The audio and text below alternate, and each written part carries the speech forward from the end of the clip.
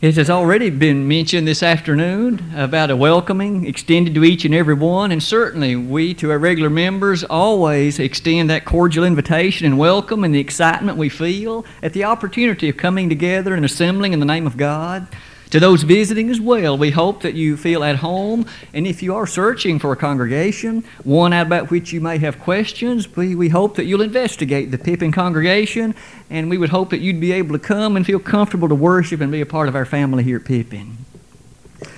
As we assemble, we appreciate the fact that we turn our attention to the Word of God as the only guide, for therein we find those words that lead into everlasting life through the blessed grace and mercy of the God of heaven. And so it is this afternoon that we have opportunity, as I've selected a lesson, to think about answering a matter. You noticed in the reading found in Proverbs 18, a text that very briefly describes one of the things upon which we shall concentrate here in just a few moments. But I think it only fair to introduce the lesson or form a foundation for it, because answering a matter is, it would seem, a very general title. Many things might possibly be able to be discussed under a lesson by that title, but the subtitle perhaps focuses our attention a bit more carefully. You'll notice that simply reads, Biblical Advice for Responding to Others. Perhaps we might begin in this way or in this fashion. You and I appreciate the fact, and know so very well, that we from day to day are called upon to interact with a whole variety and host of various individuals. We do not live as loners in this world, do we? We realize that as members of families, we interact with our spouse, our husband, our wife, as the case may be, or with our children, with our parents. Even at the work site, we appreciate the fact we must respond and communicate to others, be they employers or employees. In the classroom, as students or as teachers, as neighbors, as friends. You see, each day brings to each and every one of us a brand new opportunity to interact with others in a variety of ways. And we appreciate that the Bible so often discusses the ways to interact positively, correctly, and rightly. And this evening, we will look at only one small aspect of one potential problem that can sometimes rear its head as you and I respond to others in the various walkways and pathways of life. At the very bottom of the screen, in fact, the following is leading us directly to that which we shall consider. It operates and works by perhaps asking. Quite often, others will bring something to our attention or make some statement to us. Again, it may well be a friend, an employer, it may be someone who is even a family member. But as that information is shared, you and I are then immediately in position to respond in some way or in some fashion. That information shared, it may be personal, it may not be. That information shared may be constructive, it may not be. We've each been there so many times in the work site where the day starts bad and only seems to get worse. We have each perhaps interacted in ways where a circumstance turns out very differently than that which initially may have been anticipated. In some instances, the very thing we're discussing may play a small role and sometimes even a larger role in that itself. In other words, how do you and I respond when that piece of information is shared with us? What do we say? How do we say it? Each situation is sufficiently different that the Bible does give some general things that we might keep in mind, and tonight we will look at 4 of them. But one more matter before we get to the point of looking at each one of them. First, let me paint a more specific picture for all of us. Maybe you have been there as I have on more than one occasion. One of the ways that can be put into practice, one of the things that might well be done, is when that information is shared, immediately something is said. Or perhaps it is said in a way that later brings regret. Perhaps sometime later we are able to then recognize that I wish I had said that differently. I wish that I had said something else. Or perhaps in another way, secondly, I've made note of the fact that sometimes as we respond, as we make information known, or as we react to that information shared, we might appreciate that our emotion plays a role in that, and we also come later to appreciate the fact that we might wish that we had responded to that employer differently, or we might have said something differently to that teacher or some other person with whom we may be in contact. To say all of that is to say that these situations are very common, aren't they? It's certainly not the case that we may every day be called upon to face such dramatic decisions, but don't they seem to occur often? Don't they seem to recur frequently? It is true that there are some who are more prone to those kind of decisions than others. Those who take psychological tests are aware of the fact that there are various personality types. Some are more aggressive in the sense that they may be hastier in response. Others are less so. We'll even find tonight there's an individual in the Bible about whom we can look upon who himself was in that very framework. He was aggressive by nature, and often in his response, he will provide for us an example, as we shall see shortly tonight. Having said these introductory thoughts and matters, I would ask that you return with me to Proverbs 18 as we look at the first of the Bible's words of advice for each of us as we think about answering a matter. That text that was read in our hearing just a few moments ago, Proverbs 18, verse number 13.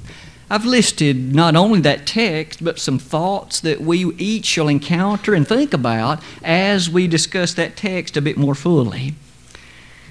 Notice that it reads, "He that answereth a matter before he heareth it, it is folly and shame unto him."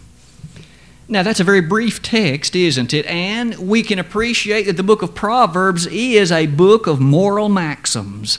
That is to say, short, brief statements in which truth in a general sense is couched or presented.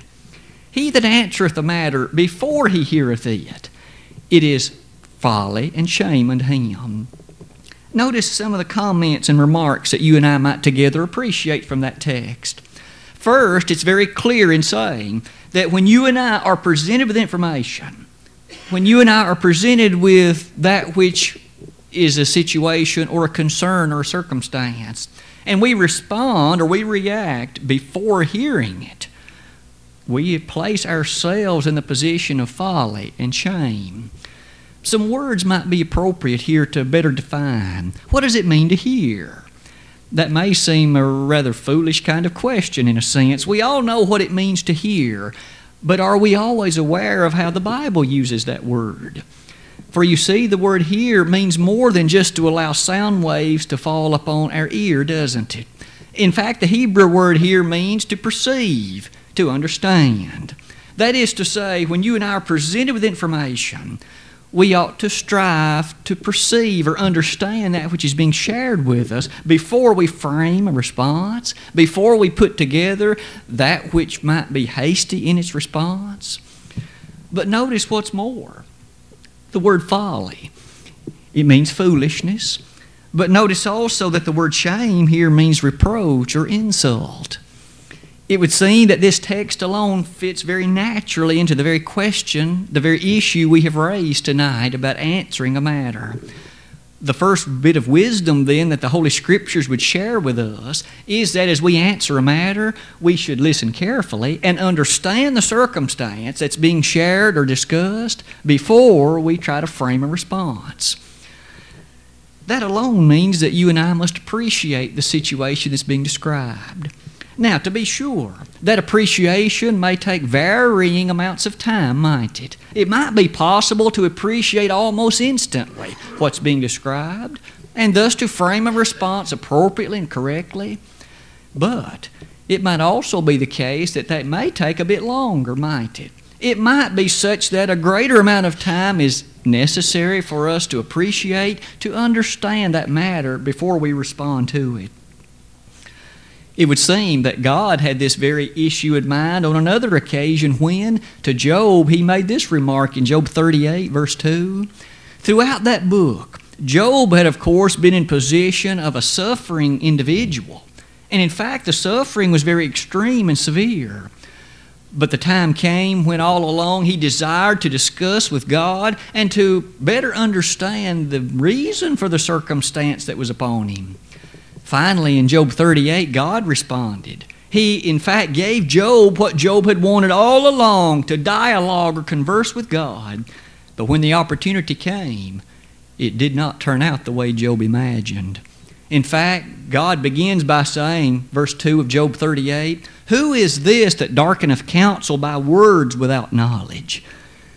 If you and I might paraphrase that, it would be, Job, you don't know what you're talking about.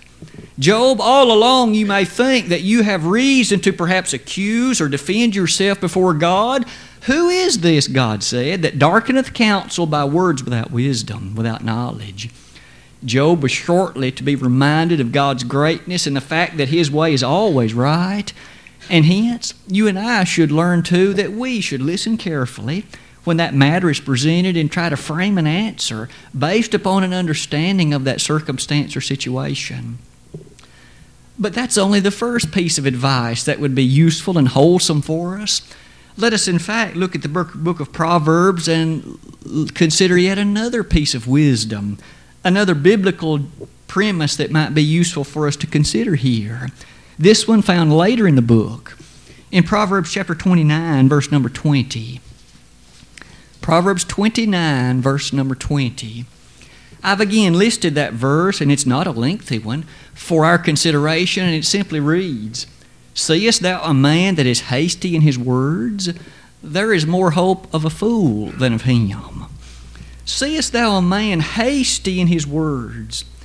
It may be again that you and I have found ourselves in a position where, in a desire to be quick, to be hasty, to be immediate in our response to a matter, we later come to regret that which we said, or the way in which we said it, or perhaps both. All along the while, we note here that the wise man Solomon, who himself had long been in a position of king, long been in position of a person who was able to see many aspects and varieties of life, he here said, that person hasty in his words, who tries to be quick on the draw and ready always with immediate reply, without giving proper consideration, or as we just discussed, proper understanding to the matter, might respond without knowing the facts, might respond without knowing all the circumstances related to what the person is sharing. Needless to say, when we do so, we may give a reply that's not entirely complete, a reply that's not entirely accurate either. Consider some other thoughts about that verse with me. What does the word hasty mean? That's another one of those things that we should take to heart as we understand that the English language with which we're accustomed today might not be the very thrust and meaning of a term used so many years past. The word hasty simply means hurried or pressed. Have you ever known someone who, in fact, when asked a matter or confronts a circumstance, wants to be the first with answer, wants to desire, and always has to be immediate in reply and response? Sometimes that works to their benefit, but sometimes it doesn't. He that's hasty in his words, the inspired writer said there's more hope of a fool than of him. That's something for us to consider and to ponder with great detail and length, isn't it? After all, as you look at some of the other matters in that verse, you and I can see, based on that first lesson we learned, we may not be acting wisely when we hurry to give answer, when we don't appreciate all the facts that are involved in the decision, when we give counsel or advice, or in fact be hurried or pressed to give that answer so immediately. The Bible, doesn't it give us some wholesome advice in the book of James? It's a text that perhaps you've often considered, and it's so brief but yet so profound. Wherefore, my beloved brethren, let every man be swift to hear, slow to speak, slow to wrath. For the wrath of man worketh not the righteousness of God. Those were the words of the inspired James. Again, he said, it is wise, it is preferable, it is that which is in accordance to the very approved character of God, to be swift to hear, be always ready to take in information, and then appropriately, rightly, to be slow to wrath, slow to speak. You see, it's sometimes the case that when we speak so quickly, we find that we've put our foot in our mouth, haven't we? We find that we've said something that we later wish we hadn't, that we say something that is taken the wrong way because we didn't complete the reality of our response. We were pressed. We were hurried. We were trying to simply be hasty in our response. We learned then from the Bible that we would do well to appreciate it's not good to just purposefully strive to always be hasty and to be immediate in our response. Perhaps this is the time to consider a pertinent Bible example to this very effect, isn't it? Brother Watkins, in the gospel meeting that we recently had, made mention of this in one of the lessons. As he did so, I thought that we soon, based on the character of the plan I had made, would soon revisit it, but this seems a right time to do that. In Mark the 14th chapter, and you know already who likely I'm going to discuss. You remember Peter, that very one whom the Lord referred to as a stone and gave him a name representative of it. It is the case in Mark 14. As we jump to this aspect in his life, Jesus, it was on the night prior to his crucifixion. On that Thursday evening, we remember that he met with the apostles and they celebrated the Passover, and then they sang a hymn and went out to Mount Olivet. Almost immediately, the next thing that took place, beginning in verse 27 of Mark 14, is Jesus very bluntly, very straightforwardly, and very to the point said, "All ye shall be offended because of me this night." Peter took that somewhat offensively. He said, "I will not be offended at thee. Though all the others may be offended, yet will not I." Jesus, in hasty reaction, and certainly in divine judgment and recognition, turned to Peter and addressed him directly and said, "Before the cock crow twice, thou shalt deny me thrice." Yet one more time Peter responded. He could not let those words of our Lord lay unanswered, and hence he said, vehemently, Mark says. He uses an adverb. Peter responded vehemently. vehemently. That means aggressively, immediately, powerfully, with great emotion. Peter said, "I will never deny thee, though I die with you." 35 verses later, not long, 35 verses later, we remember the scene. The arrest had taken place. Our Savior was in that particular location being pre-trial, if you will. In the events of that evening, Peter was in the courtyard out just in front, able to see in a distance the events taking place with our Savior. First, a maid recognized him, or so she thought. She said, "This man was with him. He was one of him." Peter denied it. He said, "I don't know him." At that point, the rooster crowed. However, that evening was young yet. For isn't it true that a short while later, another maid recognized, or so she thought, Peter and said he was one of them as well. One more time, Peter denied him. Peter said, "I don't know what you're talking about." Finally, as the evening wore on, we remember that one last time, Peter, and even stronger language was employed this time by those who would be his accusers. And the person said, "Your language betrays you. You are a Galilean. You were with him." The text says Peter began to curse. He began to deny, "I don't know the man." And at that point, the rooster crowed the second time. The very thing 35 verses earlier that Peter said he'd never do, he found he had done it that very night. Isn't that something for us to consider? To reflect upon the fact that in haste we may confront or admit or confess something that we never or always will do, only to find later that with more wisdom we have done the very thing we said we'd never do. It's a somewhat humbling set of circumstances to think about Peter, the role that he would play later in the infant church, and yet what he did on this occasion. Later, of course, our Lord said to him in John 21, "When thou art restored, feed my sheep." All the while as that took place, Peter sets before us an example that we too should realize that we ought not be purposefully pressed, purposefully hasty quite often in our responses. Perhaps one final thought, though, before we move to our third point. We should see that there are passages which indicate that this same thought applies in our devotion to God. Of course, already our discussion has generally been so, but consider Ecclesiastes 5, verse number 2 with me.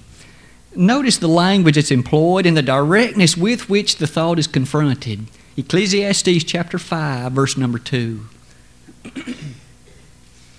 Be not rash with thy mouth, and let not thine heart be hasty to utter anything before God.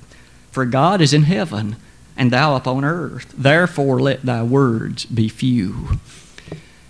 We do understand, of course, that that text described a day and time in which vows were made. Individuals might choose to take a Nazirite vow, or individuals might choose to take a vow of consecration as discussed in the book of Numbers.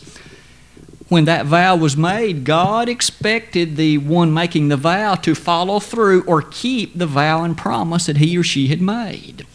Perhaps most directly, that's the thought under discussion.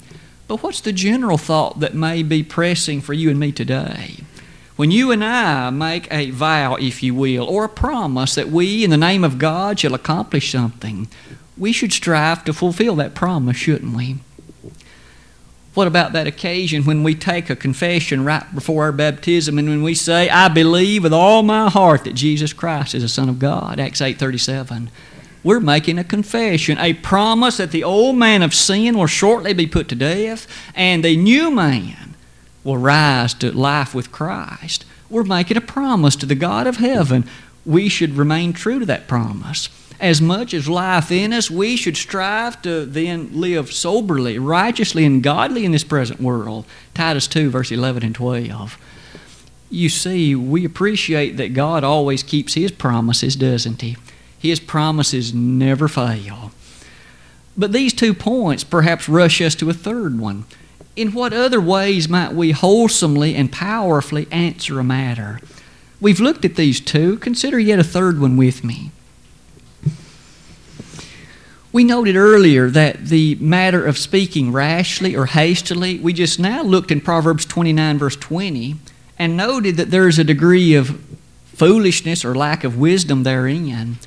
But notice what else may fall our way if we choose to pursue that route, that is, to speak rashly or hastily.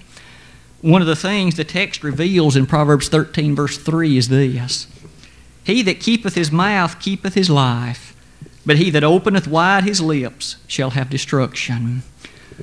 The point that we might well see in this is that there are destructive things, destructive incidents that may come to ourselves or others if we proceed to tread this road of answering too quickly or too hastily. Some examples in the Scriptures may help us see that more clearly. Maybe again, you and I have found ourselves there in time. We answer so quickly without sufficient information or facts that we find that when that advice is taken, it has a very hurtful end to it. It has an end to it that in fact does not aid or encourage or benefit, but in fact it seems to be hurtful in its very consequence. In Joshua chapter 9, here's but one means, one example that we might list. The setting is a very powerful one indeed. For there the children of Israel were in the midst of conquering that land of Canaan. As they were under the leadership of Joshua, they were striving, of course, to rid or eliminate the land of those who were the enemies of God and those whom the children of Israel were ordered to conquer and to remove. However, in subtlety and in cleverness, a group of people came to Israel and basically lied to them. They were the Gibeonites. As they came, they were wearing old clothes. They had food that was moldy. They had various liquids or wines, if you will, of that day that had the appearance of being vastly aged. And the story that they told Israel was, we've come from a far journey. Israel, including Joshua, believed them.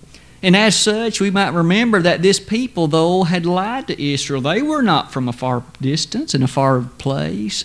They were their neighbors. They were amongst the very people whom Israel, by God, was told to overcome and conquer. However, a promise was made. Israel promised to be their friends. Israel promised to be their associates and to come to their aid in time of need. Shortly after the compact was made, Israel became aware of the fact that they'd been lied to. They became aware of the fact that these Gibeonites were not from far distance. However, the promise had been made. But have you noticed that in the course of that chapter, one reference is entirely missing? When did Israel consult God with regard to these people? When did Israel consult with God and seek His counsel and His advice? The text expressly says they sought not God. Perhaps as you and I then, in matters in which we deal with hastiness and in times when we're called upon to answer a matter, just a moment's reflection, perhaps it'd only take a brief one, might aid us to not make that mistake that Israel made. Or yet another example, the one listed also in Philippians 4, verse 8. That's a text that we've each perhaps thought on often, that encourages us to have our mind to think upon things like this. He says, "Finally, my brethren, if there be any virtue, if any praise, think on these things." But what things? He says, "Finally, my brethren, whatsoever things are true, whatsoever things are honest, whatsoever things are just, whatsoever things are pure, whatsoever things are lovely, whatsoever things are of good report. If there be any virtue, if there be any praise, think on these things." We're thus admonished to perhaps reflect, to think upon these, and they may aid us to frame a proper response to that employer or that teacher or that other person who may so difficultly be placing a matter before us. That reflection, again, even for a moment, may aid us to avoid the thing mentioned in James 3, verse 2. Isn't it interesting that throughout the course of that chapter, James chapter 3, reference is made to the tongue and its place among the members of the human frame? But specifically in verse 2, the inspired writer James says, "If any man offend not in word, the same is a perfect man, and able also to bridle the whole body." Offending not in word, that's the goal that all of us have, but oh, how difficult sometimes it is to follow through and accomplish that goal. But if any man offend not in word, we strive then to utilize these tips, these advices from the Bible so that we might not offend in word.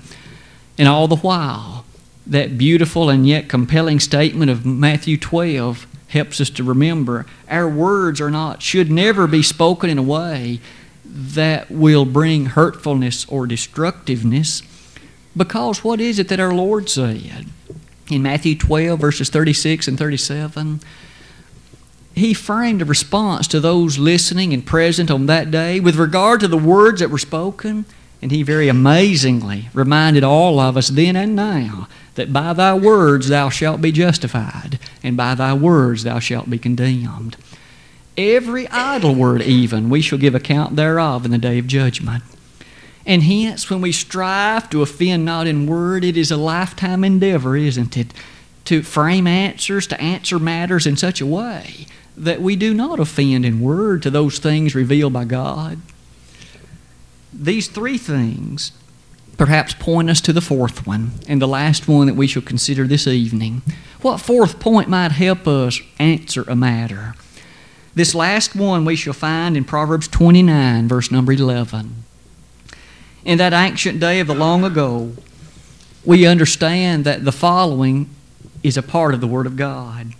"A fool uttereth all his mind, but a wise man keepeth it in till afterwards."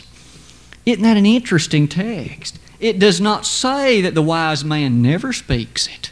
It says he keeps it in or holds it in till afterwards. And that helps us see that perhaps there's a time and a place for relaying the information that we have. Have you ever found yourself in a position where, by wisdom, you thought about saying something at a particular time, but perhaps by the goodness of God's providence, you later are so thankful that you didn't, because not long thereafter the perfect opportunity arose to say basically the same thing, and the person was receptive then, when likely at the very first they would not have been. The setting just simply wasn't right. The emotional character wasn't fitting and proper. But on the second occasion it was. Notice here that the wise man holds it till afterward. I've listed some other thoughts for your consideration there.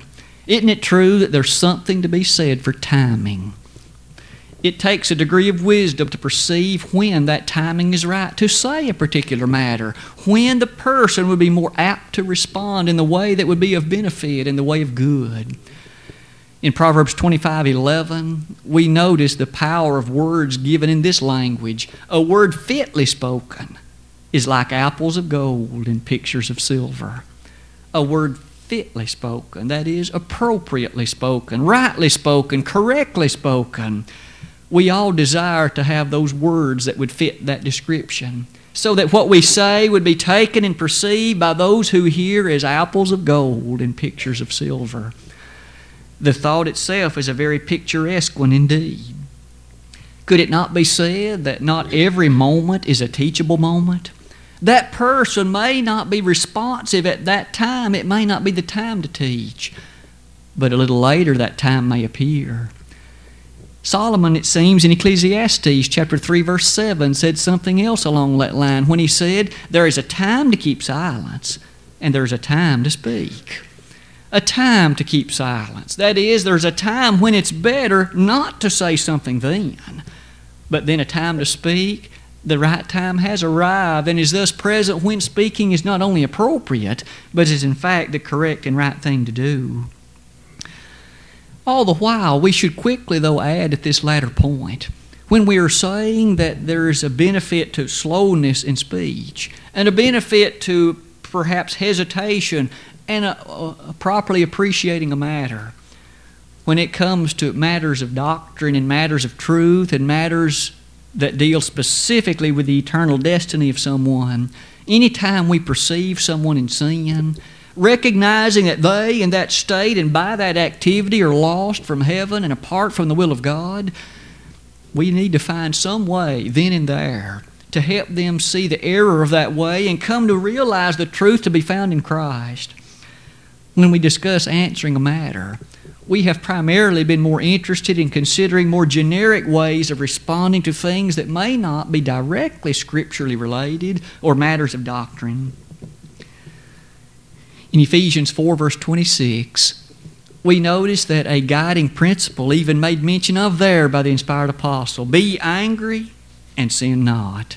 Let not the sun go down upon your wrath or your anger. You see, when we respond with great emotion and with great haste, sometimes out of a sense of anger, we then say that again, which we later will regret, or we wish we had not said in that way.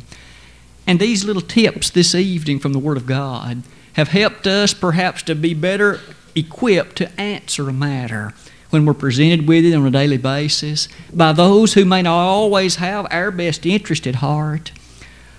As we conclude then and summarize, might we say that even Job's friends perhaps could have taken a double dose of this latter point?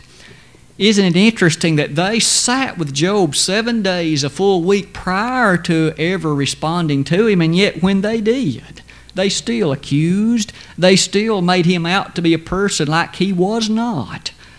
Perhaps 2 weeks would have been a better time for them to wait, to prepare themselves to properly gauge the matter before responding in such a way that they did.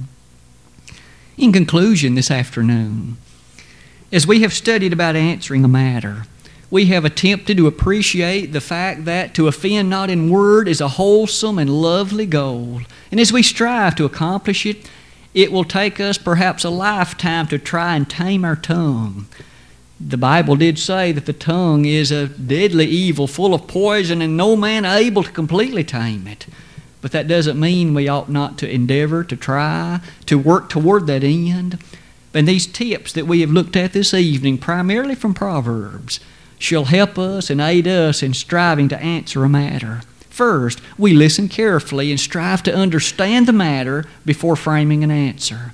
Secondly, we do not purposefully strive just to be first in answer, just to be hasty or hurried or pressed.